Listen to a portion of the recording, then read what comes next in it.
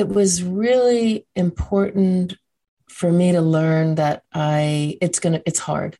So the thing that's so seductive about any addiction is that you feel like you're escaping.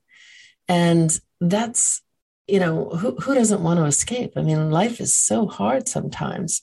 And I guess I don't think escape is possible, but I think freedom is. So I sort of lowered my bar that it was going to be hard, and I was going to be really as easy as I could on myself about that. So I do things like when the shit hits the fan, I get really kind to myself. Kind of, like, why are you buying yourself flowers, Judy? The house burned down or something. And because I realize it's tough and I don't want to have to use a substance to comfort myself. I want to use things that really do comfort me, and fresh flowers happen to be one of those things. So it's going to be hard. Treat yourself as well as you possibly can. And I also, part of that for me is having a community of people who I can be honest with. Hello and welcome to the Happy Pair podcast. Yay! Welcome. Sorry, that might have been a bit loud in your ears, but hello, wonderful to meet you. Hi, hope you're doing well. Hope your day's been fantastic. Happy Monday, Tuesday, Wednesday, Thursday, Friday, Saturday, Sunday. Yay! Well, today's Wednesday. That was a lot of enthusiasm. Yeah, sorry, we'll tone it down now. It's a bit too Walt Disney, right? We'll be more normal now, sorry. I just wanted to say I have been having the most crazy dreams of late, like every night in a row. And you was talking to you earlier, Dave, and you've been having the same. And I'm wondering if it's something we're eating. Yeah, maybe you could let us know and send us a message if you are too. Because the last 3 weeks, I've been like every night. It's been like even when I'm kind of semi-conscious, I'm having mad trippy dreams. What's happening in your dreams? Waking up stressed. You know what I mean? I'm not stressed in the day at all. But then I'll wake up in the middle of the night and it's like I've been trying to run or something. It's like I've been trying to do something in my dream. And I wake up and I'm like, this is not relaxing at all. I've started writing them down. Really? You have a little dream journal? Well, I just have a note on my phone and I just write it in that. But that's when not I wake good up. Because then you're looking at blue light. No, but it's only when I wake up in the morning. I like first thing what I'll do is I'll keep in my head when I'm lying in bed and then I'll get up and just write it down straight away. Because at least then I don't have to, pen and paper just lose them, or then I don't know where they are. And do you read back? No, but maybe I will someday when I'm psychoanalyzing why I'm mad. Maybe, I don't know. Who knows? And do you have any like epiphanies in these dreams? Does your greatest moments come No, to? But I was learning recently that like your dreams, REM stage of sleep is the deep state of sleep where all your kind of memories are formed. And what your brain does is it layers memories on top of other memories. So like, some memory which you might have might be layered on another one. And that's why your dreams can often be super trippy, because it can be like one memory from 10 years ago and one memory from 5 years ago and one memory from recently. And they're all layered and you're going through this maze of crazy cuckoo-ness. That makes possibly so much sense for my dreams of late, because I've had ex-boyfriends come into, I've been skiing in some of them and I haven't skied in years. I've had like loads of, I had a dream last night there was an extra part of Greystones that I'd never discovered and there was a mosque in it. Oh, can I go there? It's pretty cool. But Steve, I got a feeling that you're the type of person who doesn't dream, that you just hit the bed and then you're out cold. All your kids could come in jumping on your head and you wouldn't even notice. Yeah, I don't like. Yeah, possibly. Steve does all his dreaming when he's awake. Yeah, Sean, he says. Saying. Ned comes in a lot, pretty much every night into our bed, and Ned has a habit of liking. Who's Ned? Is that your brother? Ned's my 5-year-old. Okay, Ned is my 5-year-old. Justina, my wife, breastfed him for 2 years. So he used to fall asleep in the breast. So he was used to having this really close physical contact. So when Ned comes into our bed, he likes to like literally sleep on your face or sleep like there's nearly has to be human contact all the time.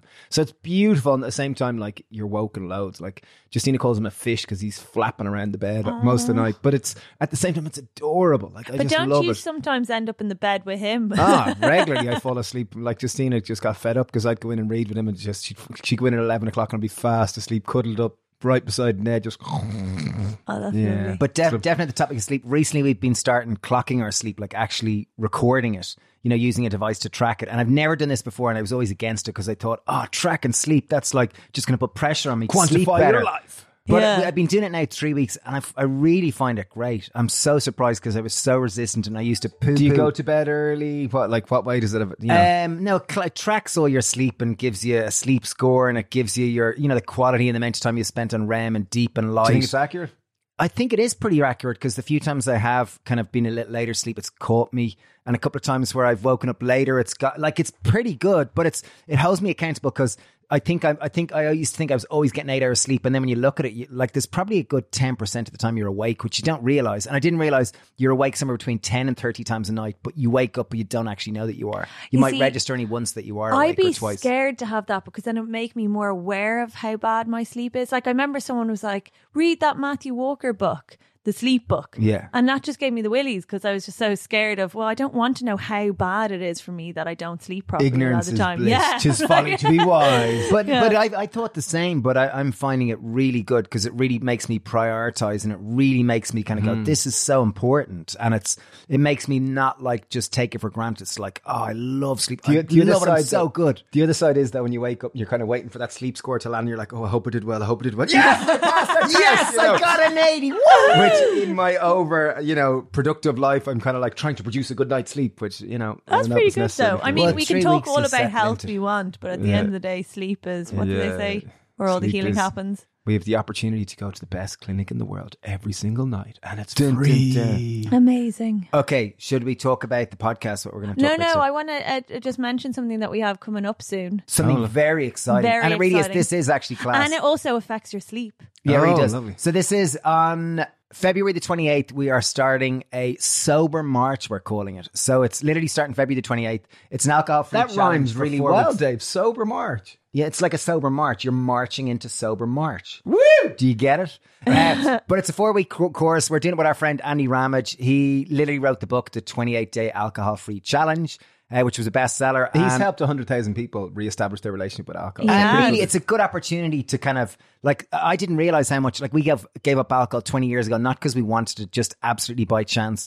And it was one of the greatest catalysts for our own health. And because we've been off drink for so long, I forget how much of a barrier it can be to implementing some of these other good habits like sleep and eating more vegetables and things like My that. favorite thing when you guys talk about alcohol and the benefits of you giving up is that you're stuck still in that, like when you drank when you're in your 20s. So your comparisons are based around teenage drinking and not like, I'm like, yeah, well, when I stopped drinking alcohol is because, I would find that like my weekends vanished. You guys, well, you used to start drinking on a Monday and then it'd be Tuesday, Wednesday, Thursday. I'm like, no, that's when you're in college. Yeah, well, we were like 21, so we were total teenagers. Anyway, but that's really cool. 28-day alcohol-free challenge. You'll find out more on our website, thehappypair.ie, or we'll put a link for it somewhere here. Yeah, You'll find somewhere. it anyway. Anyway, let's talk about today's guest, the wonderful Dr. Judy Grisel. She's amazing. Her kind of speciality is in the field of addiction. It's an amazing conversation. I'm so excited to chat to her. Really, it's something that, although many people think of addiction, we think of it drugs, we think of it of like hard drugs. So many of us are addicted to so many aspects of life, whether it be social media, whether it be phone usage, whether it be Chocolate chocolate, bars. alcohol. It's just so much. And I think addiction is pervasive in every aspect of society. And I think this conversation was a great reflection for me just on the topic of like, what do I turn to when I start feeling a bit down or start feeling a little bit? Mm. And just to give you a context about Judy, she's a pharmacologist and a neurologist. And she says herself, she's been studying addiction for 40 years. The first 10 as an addict herself. She was an alcoholic and addicted to cocaine for the first kind of from the age of 13 to 23. And then she really took a turn and decided that she really wanted to understand. She wanted to become a doctor because she wanted to try to find a cure to addiction. Yeah, and she spent the last 30 years as a neurologist and a pharmacologist and really deep diving into addiction and what are the causes. And she really is inspiring. She's got such an insightful view on things because she knows it as a user, as a practitioner, and then also as the science and the reality and how the brain functions. So this is a great conversation. I really hope you take something from it. Please share it on Instagram stories if you like this, because we'd love to spread the word and get this out to more people. And we'll just share it if you put it in your stories. Yeah, wishing you A good Best. podcast. Have a great podcast. Bye. Bye. Enjoy. one thing, Judy. I'd love to. Am I okay calling you Judy or Judith? Because I've heard you've been. Judy's great. Okay, I love Judy. Yeah, I think that's a lovely, lovely, lovely name. Judy, there was, I remember listening to someone talk about the opposite to addiction was connection. Many people think the opposite to addiction is sobriety or, whatever it is, abstinence. But I loved the concept. I think it was Johann Hari. Yeah, it was Johann Hari was the one that said it. And he was kind of saying that the opposite to addiction was connection. I just wonder, what are your thoughts on this? Because to me, it really resonated and makes a lot of sense. Because if you are feeling connected, surrounded by a community, you're feeling maybe like kind of more level in your kind of homeostasis, as opposed to up and down, this type of thing. Well, yeah. And I also think, so I completely agree. And I think that addiction itself is a process of alienation from ourselves, from our communities, from our dreams, from our families. So it is the antidote, but it's not easy. I mean, I think that's what substance use disorders do. They make us, withdraw into ourselves and our own little habits and make the world real small. So yeah, I agree. So it's almost like, it's not even connection, because if you are on that journey of just pulling into yourself, it's, there could be any number of people trying to draw you out of yourself, but ultimately it's not until you want to roll down the drawbridge again and go, hey, I want to come connect with other people. Yeah, but you're also so alienated from yourself. So that's, I think, the rub, that it's not even that you recognize it. It's just, I know that by the time I got sober, I felt like a shell. There was nothing. I didn't even have the faintest idea who I was, what I cared about, what was true for me at all, because that was all kind of hollowed out. So I do think, and getting to know ourselves, especially as teens, is tough anyway. But I think substance use disorders really exacerbate that. Wow. And even on that topic, could you talk about, because I know, you were 13 and you weren't when people think of, okay, if someone's going to become a substance abuser at the age of 13, you might go, oh my God, you must have been had a really tough kind of, background or upbringing in many different ways. But what I've read about your upbringing, it doesn't seem like you were on the streets and, your parents weren't, drug addicts or, unemployed or that type of thing. Not that that's the case, but could you talk about your own experience? Because it's so insightful. Yeah. So I would say that having adverse childhood experiences is a big predictor. And I don't think on the scale of things, and nobody's childhood's perfect. Mine were so bad, although my parents were miserable. They really were miserable in their marriage. They had no way. My mother was very Catholic, so there was no way out of that. And they were very insecure, I think, individually. So there was a lot of disconnect between what I saw and kind of deep down knew to be true, and then the way we talked about it. So I think what that did was kind of coming back to the alienation. It made me realize my experience and what we're pretending is going on are two different things. So therefore drugs were kind of a welcome antidote. But the other big factor, so beside adverse childhood experiences, most of the explanation for how people start using young, which is the major catalyst for developing a substance use disorder, most of it is what they call random noise. This is so depressing for statisticians and behavior genetics people and anybody who wants to understand how human behavior evolves. But it is the case that some, experience in the lunchroom in 8th grade, or, something that happens behind the barn, those kinds of things are big predictors. So what, was I was a little bit likely to take risks. And when I was offered the opportunity to drink, I kind of thought, what the heck? And I certainly didn't expect the profound experience I had. This was right around the time of my 13th birthday, but it was, probably found fertile ground in the kind of trying to cope with the disconnect in my family and psychological life, and just the disconnect in every 13-year-old girl on the planet, probably. So I was off to the races there. Well, and how It was, how did it actually happen? Was it like, did you just take a drink from your parents' cabinet, or? well, no, I was at a girlfriend's house. So my parents' cabinet was pretty well watched. My parents were pretty on top of things. But I was at a girlfriend's house and her parents had a basement full of booze. And she said, hey, we should try some. And I thought, yeah, let's try some. And it was a half a gallon of wine. So, I don't know what that would be, but over That's a 2 liter, liters. Yeah, maybe 2 2 liters of wine. liters. Yeah. And I am sure I got more than my share because that was my tendency always and probably still is. So we just guzzled this wine and it was fantastic. It hit me like a warm nurse, that was soothing all my anxieties, all my insecurities, all my cares. And I really felt like this is the trick. This is how people get through life. Because even though my life wasn't that bad, as you say, every teenager, I guess, has a fair amount of angst. And I felt that alcohol was the perfect solution. And I remember after we drank the whole thing and hid the bottle, we went up to her bedroom and opened up the window. It was wintertime.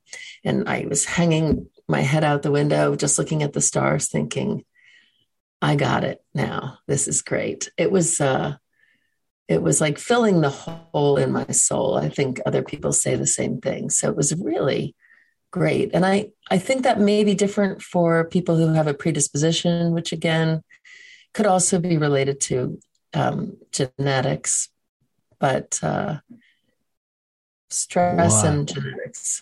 So it sounds like almost liberating. As soon as you had that drink, it was just like, the noise in my head is gone. This emptiness is filled. I feel complete. I found the source of joy. Got it. Totally liberating. Exactly. I after I had the drink, I felt like I was a racehorse in the gate, forever. And then all of a sudden the gate flew open and I was out, and that is the feeling I had. Absolutely. And from then on, was it just like drink whenever you could get it? That was it. This is my key to feeling more myself. 13, though, it's hard. Well, it wasn't that hard, parents' cabinets and, and immediately as is often the case, I picked up every other thing I could get. So I ended up for about 10 years taking as many mind-altering substances as I could get my hands on. And I just never said no. Even the things that I thought, well, I probably won't do that. But the minute I got the opportunity, I was like, okay, sure. So it was a kind of all or none response. And that is also sort of typical. So I kind of lost my reason. And we would, get alcohol any way we could. And in fact, the first time I got served at a package store, I think was later that year. So I was only 13. Wow. I put a little mascara on and I went in. This was, the 70s. So people were a little more relaxed about it than they are today. But in the US, that's, unheard of today. I don't know how it is in Ireland. Probably not quite so extreme. Yeah, no, I don't think 13 or 14. No way. Jeez, that's early.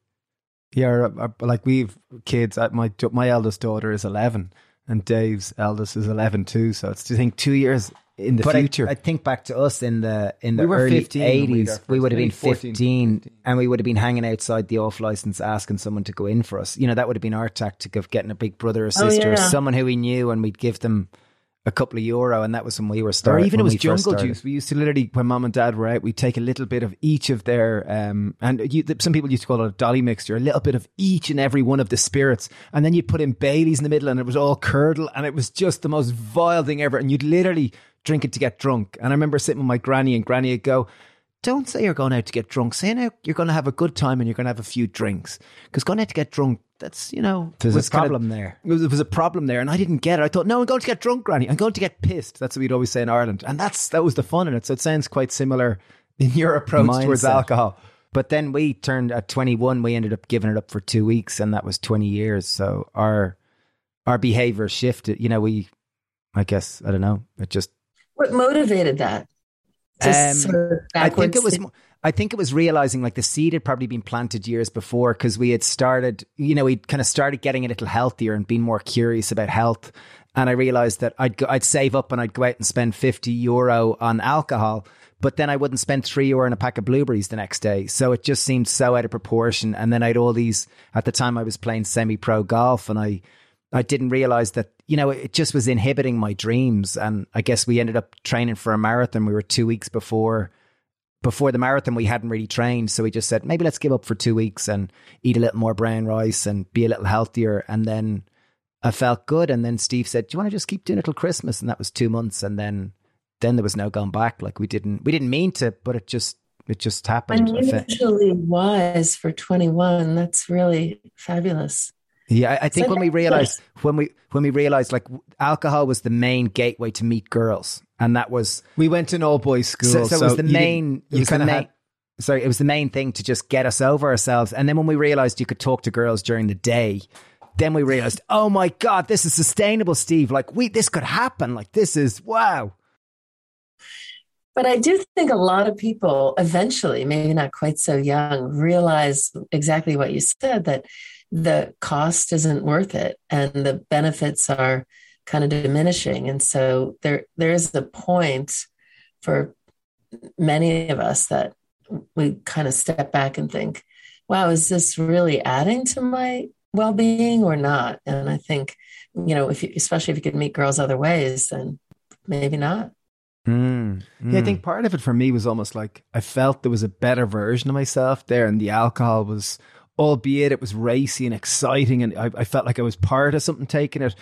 As soon as I kind of moved beyond it, I knew it gave more room for me to blossom. The way almost, without sounding too metaphorical or trying to make it sound poetic, but really that's what it was. Ultimately, I felt as soon as I gave it up, it's like, now I can really start to be who I think I can be. It's astounding that you came to that at 21, because I think even after I got sober at 23, I had nothing like that motivation. It was really just, I sort of realized I was stuck in a trap, and, I was either going to die or slowly extricate myself from the trap. And so I was only trying to survive in a way. And then, maybe 10 years later, it dawned on me, hey, this is in some ways much, much better. But it wasn't an immediate thing like that. And I certainly wouldn't have come to the insight, I don't think, if I hadn't been destroying myself so obviously. Yeah, and what was it that took you to kind of get sober, to realize that you had a problem? Was it kind of very apparent to you? Because like, it seemed like you got on the roller coaster of kind of substance abuse, and that this made you feel more liberated, more free, more comfortable in yourself, more full almost. And then how did you come to the realization that this was almost damaging you at one point? Or was it someone external had to come and go, Judy? Yeah, no, it was more than almost damaging me. So yeah, at the beginning it was liberating. It felt like I was expanding as a result of use. And maybe some, particular experiences did expand me a little bit, but generally the trajectory was to get more and more narrow and more self-absorbed, more and more substance absorbed, so that, by the end, all I really cared about was getting off in some way. And so therefore, I was kicked out of 3 schools. And didn't care about my career or education. I was homeless because I didn't care about the rent so much when it came right down to it. I contracted hepatitis C from sharing dirty needles because, I had my priorities in a different way. Like you say, health was way down there. And I hated myself. So it was really the most amazing thing, and you kind of just intuited this. All that was true by the time I was, in my early 20s, but I saw my drug use as a solution, not the problem. Because my life was so miserable, I thought, who wouldn't use? And this is the best part of my life. Just even a short escape. That's what I live for.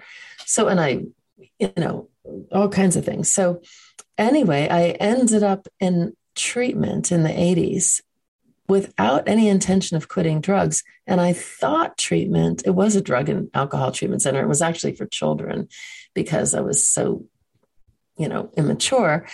But I thought it was going to be like a spa. I thought, well, what's treatment? I didn't have any idea about really much at that time. I think everybody knows now. And it wasn't like a spa. It was more like a boot camp. There were nurses. As soon as I saw the nurses, I knew I was in trouble. My parents dropped me off in the middle of nowhere. I was from Florida and they took me to Minnesota. And I only agreed to go. And was it your parents that really took you and decided, Judy, enough is enough? My parents. Yeah, who were on the verge of divorce. And I didn't know a lot of this, but that was kind of a fluke. We all still think it was a fluke. My mother had been working at it very hard for years and years, but I always did exactly the opposite of what my mother suggested since I was about 2. I'm better now. I just spent the weekend with her and we agreed on a few things. But now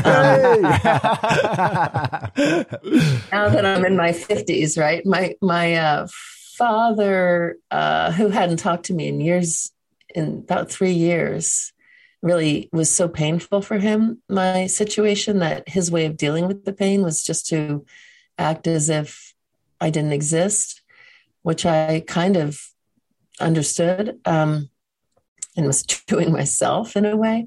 Anyway, it was a fluke. He offered dinner at the suggestion of a family friend, and I hadn't seen him in a while. I was a mess. We went out and I was very defensive and self-righteous and angry and just a little wasted. And he said he just wanted me to be happy. And you don't know my father, but he's never said that before or since, I don't think. Maybe now a little bit. He's in his 80s. He might suggest that. But really, he had a long list of things he wanted. And happiness was at the bottom, but safety and good teeth and, Your teeth do look good.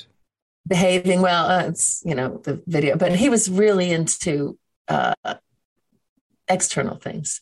And so I was shocked and I fell apart. I think I just was so unhappy that hearing that from my dad opened me up, kind of broke me open. And wow. Then I agreed to go to the spa, and the next thing I know, I'm with the nurses and getting diagnosed with hepatitis and, cold turkey, this and that. So it was miserable. And then I went to a halfway house. And so, like I said, it wasn't really that I was looking for my best life. I just decided to maybe give life a chance, mostly because I had a tiny bit of curiosity left. I have a lot of curiosity. And I think many people like me who develop problems, and not that you guys aren't curious, but are driven by an almost reckless curiosity. But in this case, it got me sober. And then I went to grad school because I was going to cure my disease or my disorder and then use again. So, yeah. Gee, so you did have the aspiration to use again? Like even after coming clean, it was like... Oh, yeah. I just could not imagine. I was just turned 23 and people were saying, abstinence. And I thought, there's no way. I don't want to... First, I never thought I would live past 35, but I didn't want to even consider not picking up again. And my specific aspiration... So I loved most drugs. I really loved smoking marijuana, and I thought that was torture to give up. But I thought if I could just drop a little acid on Easter once a year, I think I'll be okay. So I had all kinds of crazy ideas, but I did, as they suggest, kind of do it a day at a time, mostly out of curiosity and this desire to find a back door.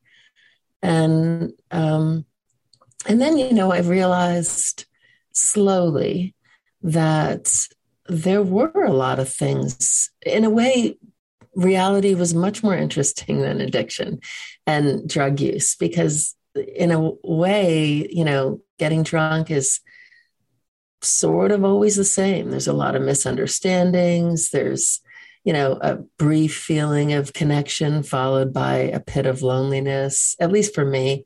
Cocaine was the same way, but maybe more intense. So it just, it began to look like substance use was a dead end.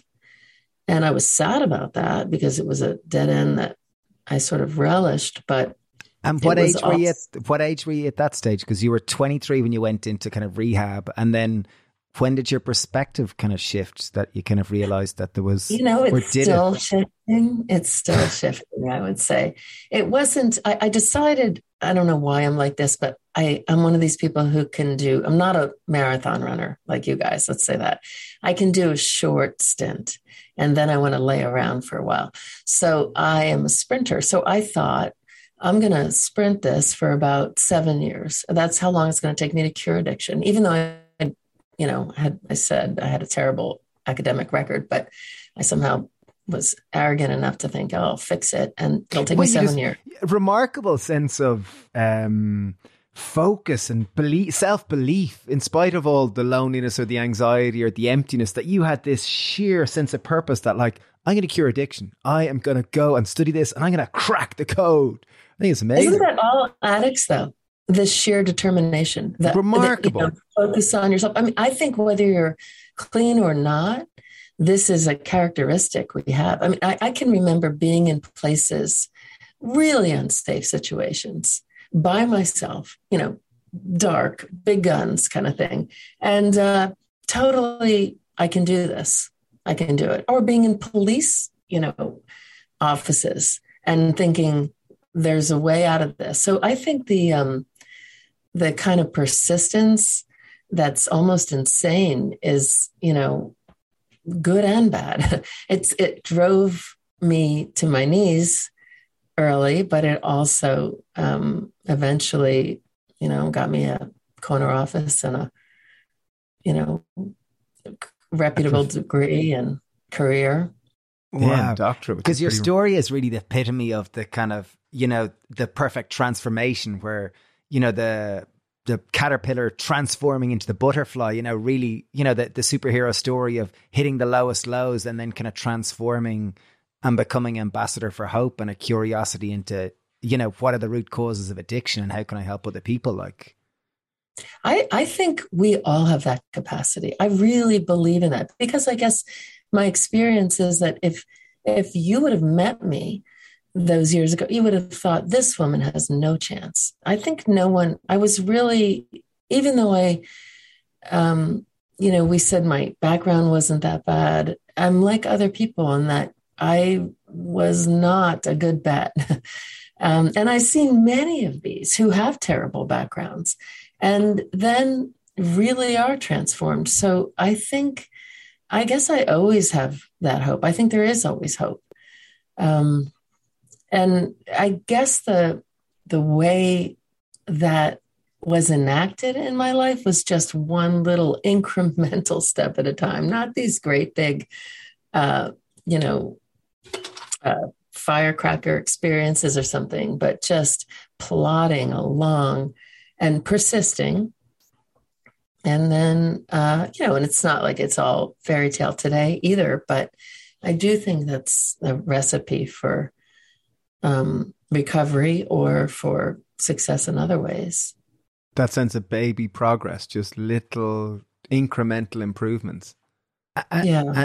One thing I have, sorry to go ahead. Like that. But one thing I wonder is how much did a sense of purpose drive you from when you came clean and you decided, okay, I'm going to solve addiction?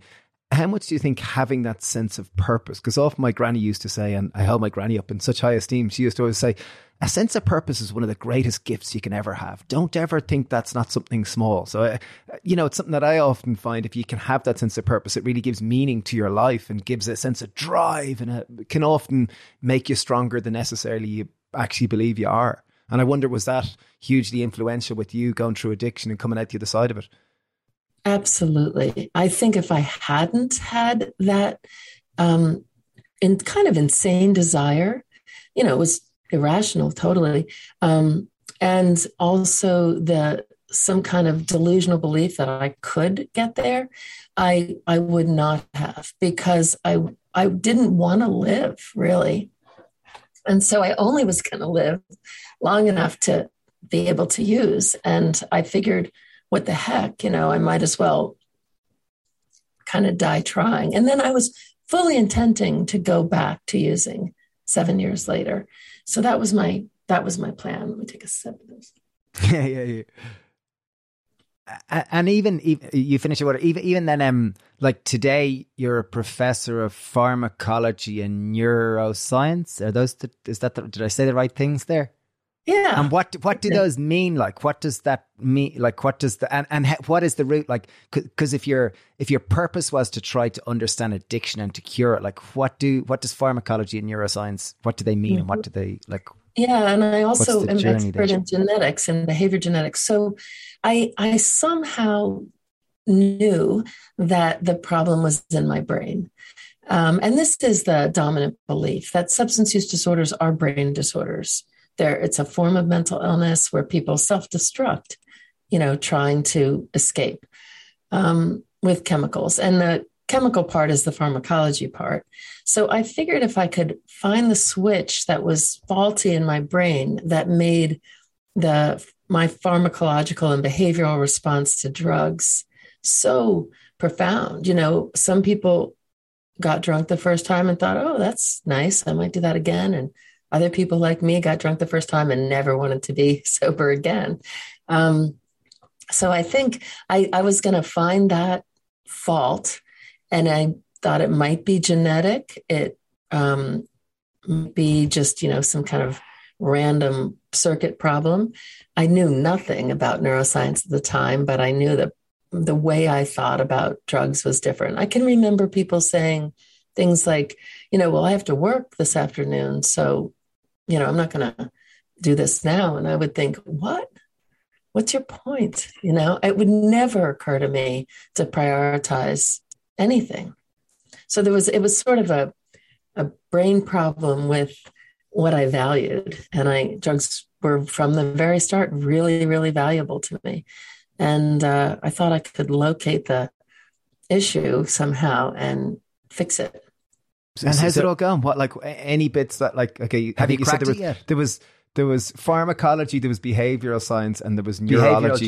Genetics. Behavioral neuroscience. Which one of those has been the most like enlightening in terms of, for you and your relationship with addiction or substance abuse? What one has kind of yielded the most amount of learnings? Well, I feel like I've learned a lot about all of those. There's, thousands of people around the world working on this problem. So we know particular genetic variants that make someone like me more likely. We know pharmacological responses to drugs differ. So there are big individual differences. But I think the largest thing I've learned is that addiction is a consequence of a constellation of these variables, and something I totally missed for the first 10 years of my research, environmental variables. So things like stress and your context and your age and your hormonal status, and which is, I think of as environmental because it's outside the brain. But all those things kind of collude to change the risk. It's almost like playing a hand of poker, but the hand is, 200 cards, and some are making it more likely and some less likely. And so the way they interact, how they inform each other, is kind of part of the game. So maybe the quickest way to say that is, I'm not sure that addiction is not caused by slightly different constellations of factors in every single substance abuser. So I think behavior, my point is so complex. And, think about your choices at 21. Would you have done that if you didn't have each other? Would I have, if I had stayed at another friend's house that night, would I have gone so over the top? By the way, that friend turned out to be totally normal. So she did not have a problem. She had champagne at her wedding and I think had a successful career and probably still does. So, there's no single switch. I was definitely wrong about that, naive about that. So it's really like there's, the way people will kind of go nature versus nurture. It sounds like there's a huge amount of like the nature being the, people's innate sense of self and their, the conditions that we all learn as through our upbringing, and then nurture being the environment that the stage of development that we're at, and our tendency for loneliness or detachment, and then our mental situation. That there's just so many factors that there really is. There could be thousands of variables that and there's all these combinations of them. So there's so many factors that are applicable. And for anyone who's listening, and who's kind of going, and even I think of ourselves who've got kids that are going to come into teenage years soon. And I'm kind of going, oh my God, how do I equip my children? How do I really equip them to be mindful? And as a parent, how do I kind of navigate this period for my child? Do you have any kind of thoughts around that? Because I remember listening to you when I was doing research earlier, you talking about that if someone drinks as an adolescent, I think that you said they were 7 times more likely to develop substance abuse than if they consume alcohol or substances when they're a fully mature adult, over the age of 23, I think it was. Yeah, so lots of stuff there. But one of the innate things is definitely genetics. So what you inherit if you have any abuse or depression, substance abuse, or depression or anxiety in your family, you're more likely. So it does sort of segregate with psychological disorders. But I would say that the biggest predictor is early use. And so you could take someone with very little genetic liability or modest genetic liability, and if they start using early, and when I say using, I don't mean sipping, I mean getting wasted, then they're much more likely. Here's one for you. If you begin before you're 18 getting wasted, your chances really of developing a substance use disorder are about 1 in 4. If you begin after 21, your chances are 1 in 25. So there's this incredibly steep slope during all of adolescence. And in fact, I said 18, but the earlier, the more at risk you are. And this is really simple from a neurobiological perspective because kids learn everything better. They learn languages better. They learn experiences better. Their brains literally are like sponges. They're very plastic and malleable. And that's for design because they're figuring out who they are, what they're about, where they want to go. And so they need a brain that's going to be really responsive to environmental input and to change its structure and function as a result of that. Whereas if you're 40, your brain could kind of be made out of concrete and it wouldn't hurt that much because I'm joking a little bit, but so anyway, kids learn really well, and addiction is a form of learning. And I think somebody mentioned this earlier, but the way we learn to become addicted is that the brain is compensating for the drugs. So addictive drugs are pleasurable, for instance, and the brain, notes that pleasure. Wow, she drinks this or smokes this or injects this, and she has this big rush. And the brain is so able to adapt, it counteracts all of that to make you eventually tolerant so that the drugs don't work as well, and also dependent so that you can't feel pleasure without the drugs. And that's exactly the state I was in. But that learning is much more quick and profound and complete in young people than in old people. So it's almost like the pleasure trap that when you use as a young kid, your brain releases dopamine and then you kind of almost normalize that level of dopamine. So to get that release of dopamine, you can't actually get it unless you use a substance. That it's almost like over a couple of uses, your brain you normalize to the higher level. Yeah. So it's even within the first use. The first time I drank, I probably had a big release of dopamine, also a big release of endorphins, which alcohol stimulates, and other chemicals that I liked. The brain kind of, my experience of that was joy, but my brain was thinking, wow, this is not great for my survival because why is she suddenly, over the moon? So it begins adapting. It downregulates dopamine, downregulates endorphins, even at the first try. Well, the more I did it, the better that became, so that eventually my dopamine, let's say, is kind of flat and insensitive. Now I need much more alcohol and maybe a little Coke just to get a bump, no pun intended, of dopamine. And so then without it, my dopamine levels are depleted. Nothing is worthwhile. And, it sounds kind of extreme, but I think this is the core of addiction, and it's evident all over the place. I hear from 18-year-olds who've been, say, smoking weed for the last 3 or 4 years and who not only don't enjoy it anymore, but they can't stop because they feel really anxious without it. So that's tough. Jeez, we were talking about this morning. We were only just talking about training, because like we don't drink alcohol, and then over the last couple of years, like friends have given up coffee and things like this as well. And you're kind of going like, where does this lead to? If you have less of these substances, like even if they're not drugs, like caffeine is a psychoactive drug, but there's so many different things which you can do. You're kind of going, okay, well, there's a spectrum of choices, and you've probably got like hard drugs at the top end of it. And you've got like, cocaine and heroin, and then you've got, alcohol and marijuana, and then you've got kind of maybe sugar and coffee and these other kind of things which do really dopamine. And if you kind of take out all them, well, then you've got like, is your life just grey and boring and neutral? Sex and food. Sex and food. I think are the most food. Basic. You got the two. But like, if you're not eating sugar, then you like, I suppose fat. You'll get pleasure from fat. Yeah.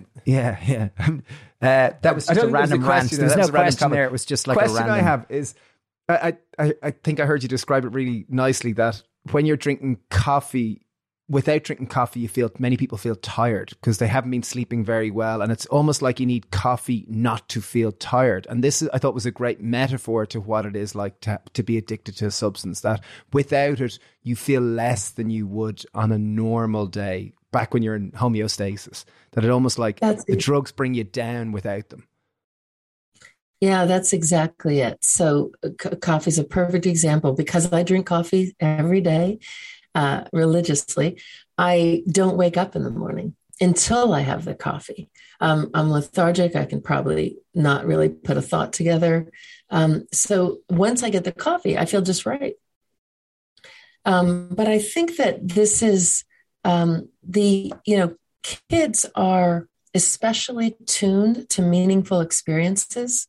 And so they have to find things that provide some juice. And sex is, one of those, of course. And so is industry, so is art, so is music. Anything that is open-ended, I think, and surprising in a way, is what we're sort of designed for.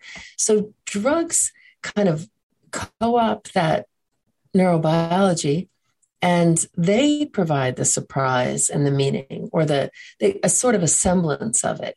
And it's really potent, and we get to control it. So it's, we can control it because we can deliver the amount we want. We don't have to wait for the girl to say, yes, let's go out. We can just give it to ourselves in the dosage we want. But what does happen is that kind of supernatural stimulation coming from drugs is a way to really deafen our sensitivity to meaning and pleasure. And that deafening is much more profound when we do it younger. So then it is the case that other sorts of joys don't rise to the surface. I can remember hundreds of times where, I had a choice of something pretty good, maybe going windsurfing with a friend, or sitting in my hovel, doing bong hits or something. And ultimately the bong won because, I didn't have to depend on the waves or being able to get out of the sea or something. So I think, though, that the other side of this is that what happens when you give it all up? And you said something like, does the world just become bleak? And I think it does for a period. Does it probably does for a period of time? I'll say, this is why the determination was so critical. It's almost like if we could sort of suspend people in a little animated state for a little while that bleakness dissipated.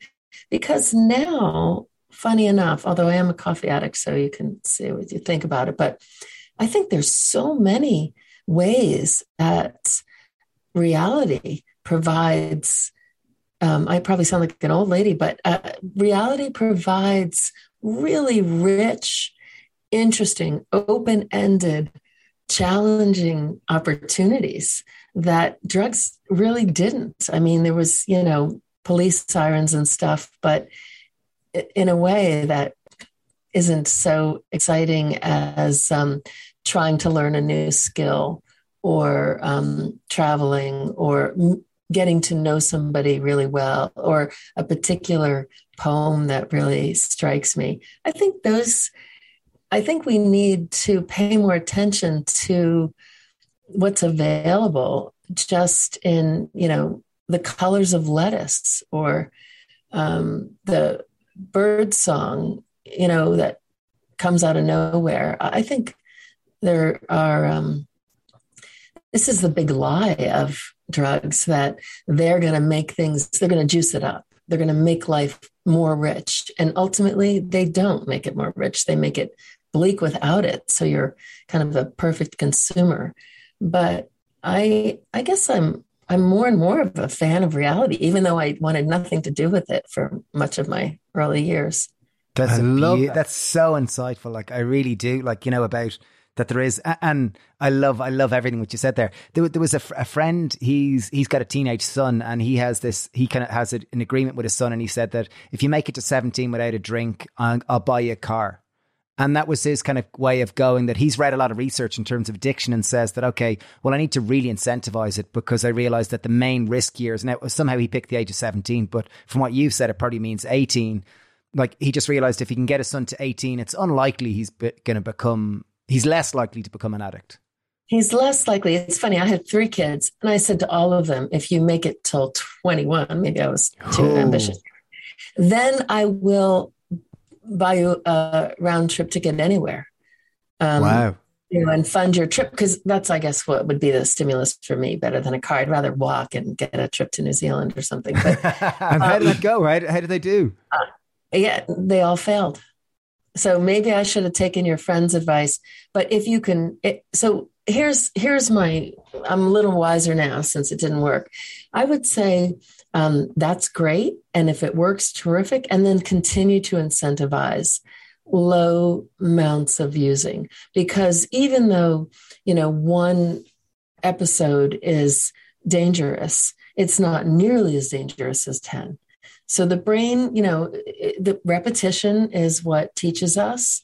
And so less frequent dosing. Here's the other way to say it. If you could wait to develop any kind of habit until your brain is mature, which is about 24 or 25 actually, but closer the better, then you're almost guaranteed not to have a problem.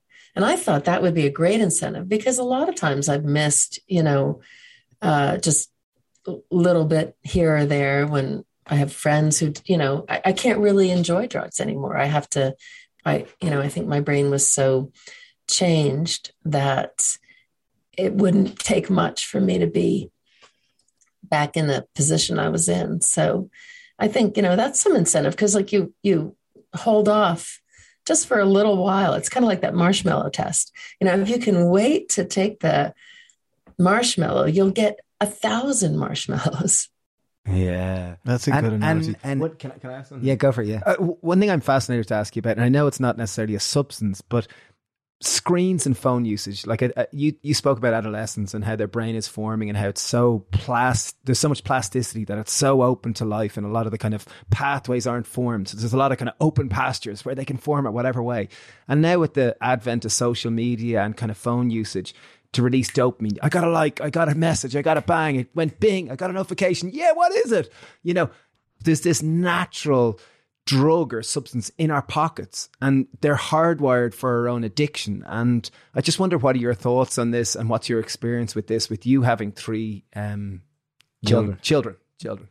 And I want to say something about the open pastures. We're talking about them like they're great, but they are hard. Open pastures, when you're an adolescent, I mean, that's scary. And it is the most stressful time in our lives, being an adolescent, because the purpose of adolescence is to form an identity.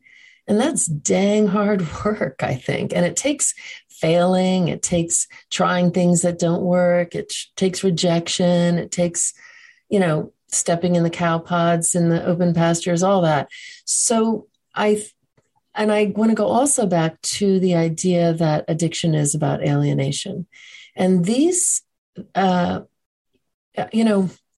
it's a whole new world, but people never have to be alone in a way, but they also never have to be close. And so if what we strive for, what we really want deep down is connection with ourselves, with the natural world, with other people, this is a way to sort of pretend phones are and virtual connections. We're pretending that we're connected to things, but we could be in a room. We could be a brain in a vat, just plugged into, electrical currents. So I think that it's really dangerous. I hear from kids all the time who want to try to put it down. And you can tell it's an addiction because when they put it down, what do? They're constantly reaching in that pocket, reaching in that pocket, reaching in the pocket. So the only way to put it down is to literally leave it at home, which is good practice. I think a little holiday is great. I do think certainly, undoubtedly, the use of all this technology is changing our brains, probably some for the better and some not. But I think for me, it's important to realize what is the goal of both, my personal goals, but also the evolutionary goal. Why is this so satisfying? And I think it's satisfying because we crave intimacy. And instead we're getting, kind of social porn. So I don't think it's a great substitute. And I think there is a cost. That's a great word, social porn. I've never heard that in terms of like a cell phone or a mobile phone. Social porn. Yeah, it's because that's what it is. Like social media and phones, they just give access to porn, to social porn, to fake intimacy, which is what we ultimately crave. And yet it's hard. We're hardwired for that. So it's the ultimate manifestation of Dave's. I was just going to ask a question. I was going to say, in terms of your own kids and phones and social media, how did you manage that? And what have your learnings been for anyone listening? Like, what kind of, do you have any ideas or thoughts around when you should give them a phone or not, or what to keep them away from? Or do you have any kind of thoughts on that? Well, I don't feel like I'm the best advice giver because I struggle so much myself with these things. I did try to delay as long as possible. And I was told, I think by 2 out of the 3 kids, that they were the only person they knew who didn't have a phone by the time they got it, which was at about 14, I think, when they were kind of getting some independence. I mean, it is convenient too, because now we know where they are. I have a 19-year-old. And she said, I don't like it that you can track where I am. And I said, well, that's too bad, because when you pay for your own phone, you don't have to have that. So I tell her, I know where you are. I tell her, I'll search your backpack. But she has fair warning. So I don't know. She's pretty good now. So I would say we also, as a family, traveled, and purposely in places where there was no internet, to take a little holiday. And all the kids appreciated that. Of course, as soon as they got back to an airport, they, were on it the nonstop. But I guess, and I also want to say that I've heard from several people from Silicon Valley who don't let their kids have them at all, especially before puberty, especially. But they're more stringent than I ever was. So I think the people who know about the effects are the most alarmed. So they're certainly not innocuous, but it's also the case that there's benefits and that we can't avoid,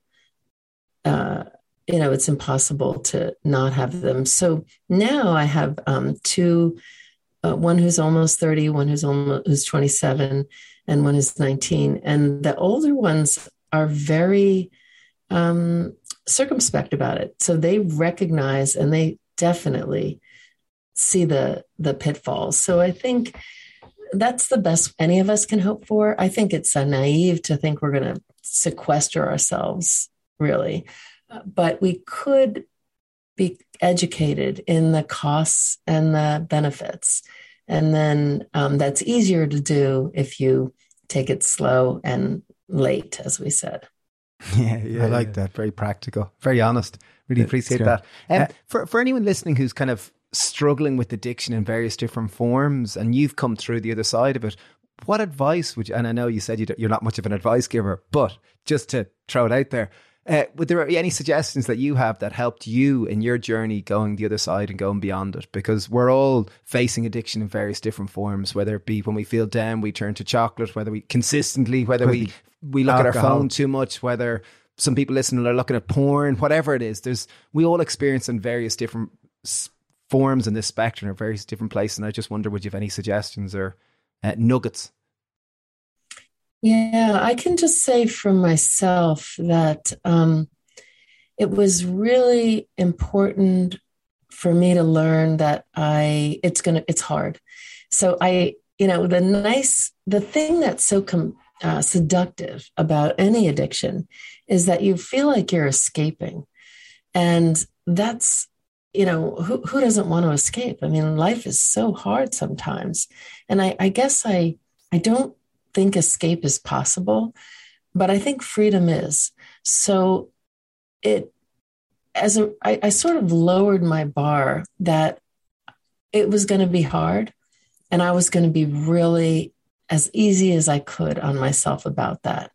So I do things like when the shit hits the fan, I get really kind to myself. Kind of, like, why are you buying yourself flowers, Judy? The house burned down or something. And because I realize it's tough and I don't want to have to use a substance to comfort myself. I want to use things that really do comfort me. And fresh flowers happen to be one of those things. So it's going to be hard. Treat yourself as well as you possibly can. And I also, part of that for me is having a community of people who I can be honest with. And so find other people who are on a similar path. And there's zillions of us around the world living kind of better lives as a result of being addicted and then recovering from that addiction. So find those people and grab their hands and drink tea. I think it's, if connection is the solution, then that's hard work, but don't dally, get on that. There's no substitute. But I guess I just want to go back. So one tendency I had in the beginning was like, for instance, I didn't have a home and I never washed my clothes. So then I got clean and sober and I thought, oh my gosh, I got to be a perfect housekeeper. I couldn't leave an empty glass of water in the sink overnight because, I don't know what I thought. And then I realized, no, this is not it either. It's kind of a big, messy prospect of facing what is and giving latitude to myself and other people, because if it was easy, everybody would do it instead of whatever else they're doing. I love that line you said there, that you can't really escape life, but freedom is an alternative, and lowering your bar and being kind to yourself. I think that's applicable to everyone, whether your tendency is towards addiction or not, like lowering your bar for kindness and trying to free yourself from the pressures and the pain. As you said, life is really challenging for all of us, and it's to lower our bar. And if we're nicer to ourselves, life is just better. More manageable. Yeah. And can I just say that message for kids, I wasn't thinking this when I was talking about it. I was thinking of myself, but I think letting kids know that, wow, just living is a tall order these days. I mean, suicide is the biggest cause of death in that young age group, so they know this inside their cells somewhere. So acknowledging that, and then, asking what would help, do we need to take more hikes? Do we need to get some music lessons? Do we need therapy? Do we need, how can we find healthy ways that aren't self-destructive to learn to cope? And there's not a lot of models for that in some ways. So I'm glad you guys are doing what you're doing, and glad to be a part of it. Yeah, you speak with a lovely wisdom, and part of me wonders, is it because you've felt those depths, those darker parts of life, that it kind of gives you speak with, I don't know, it's really lovely to listen to. There's like an openness and a reality, like, it's beautiful. There's almost like there's less veneer and more the real stuff. Well, I guess that's the payoff, huh? Of living. Can I ask one final question that just fascinates me? And I know it's probably the stupid question, and I'm pretty certain it's a stupid question, but it really interests me. Normally.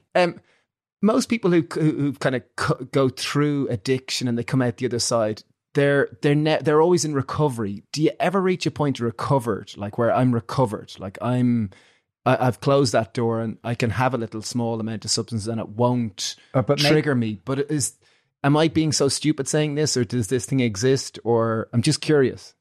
Sheer ignorant curiosity. It's the $20 million question, not only here, but in the research labs all over the world, in governments and social services. So this is a big, big question. My guess is that there are different kinds of substance use disordered people.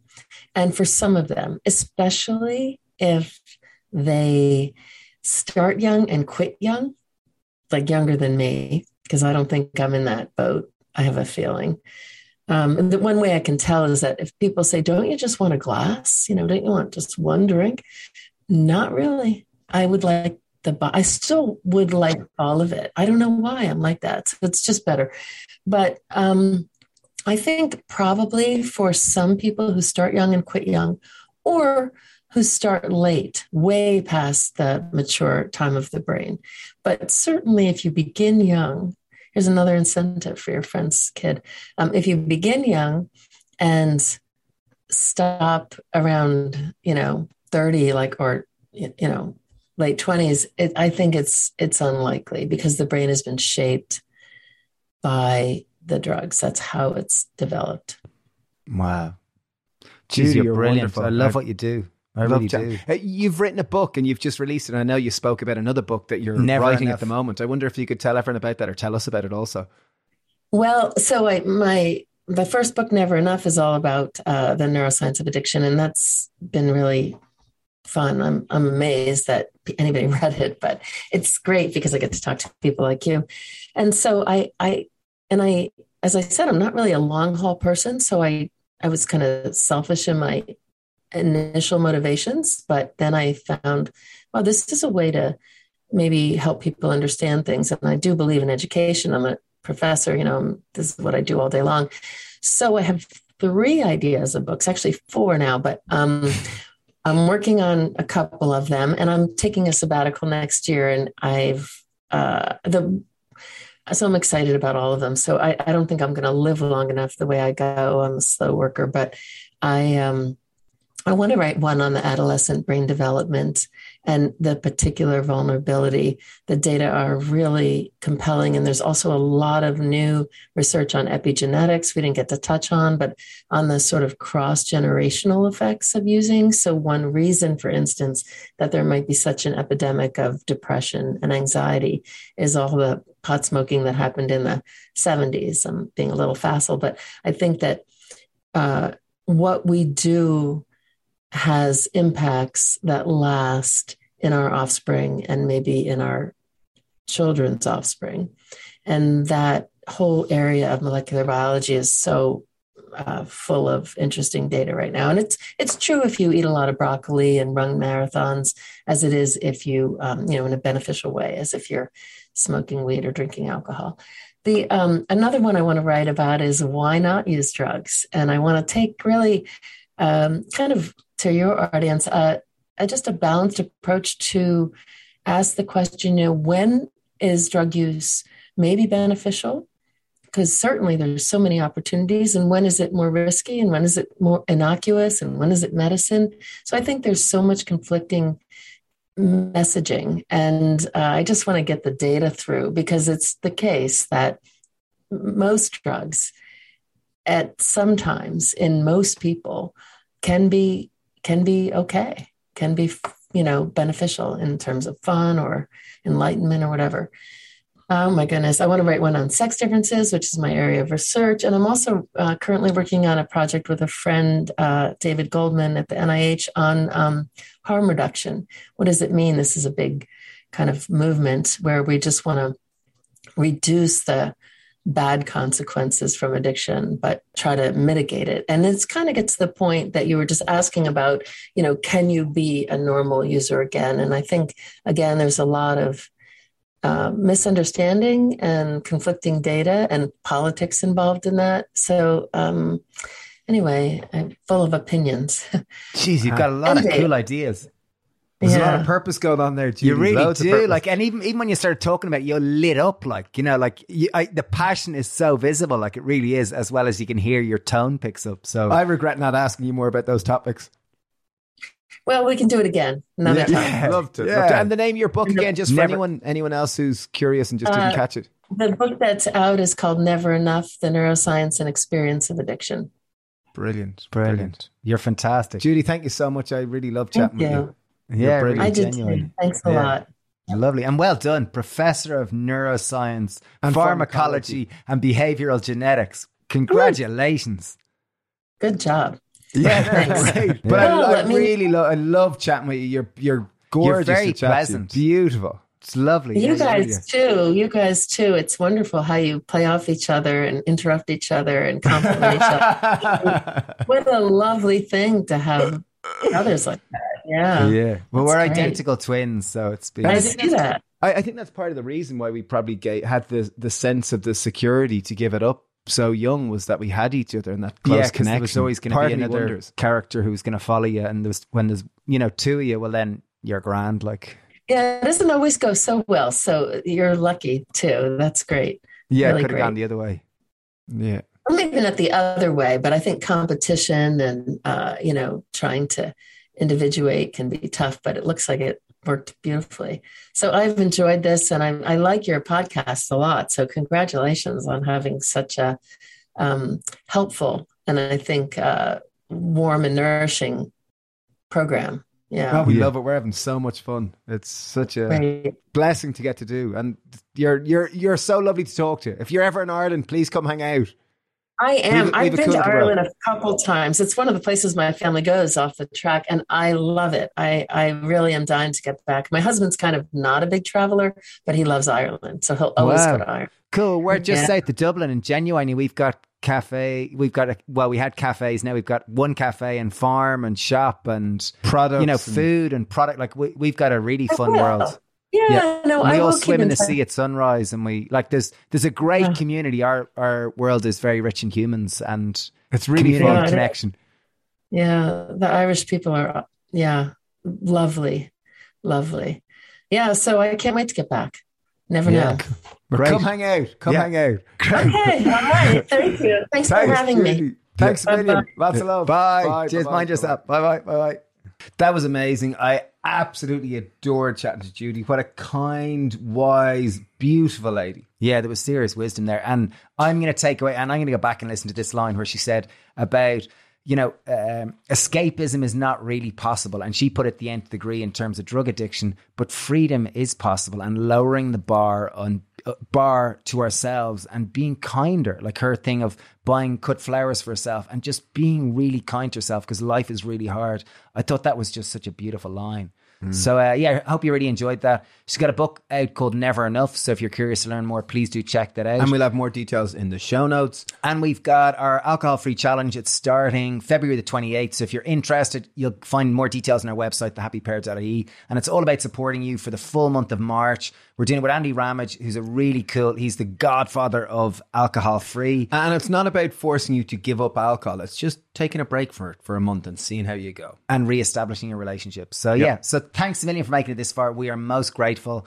And as we always say, if you enjoy this, you can give us a comment or subscribe on Apple Podcasts and give a review. I'll give a 5-star review, and if you didn't like it, no one likes a whinger. Oh, good. That's really funny, Steve. Steve loves saying that. And I think I sound cool when I say that. Yeah, you're so cool, Steve. And then if you want to share it to Instagram stories, we'll reshare to get the word out there. Because I think Judy's message is so important. Yeah. Thanks, Mel. Bye. See you. Bye. Have a great day. Bye. Bye.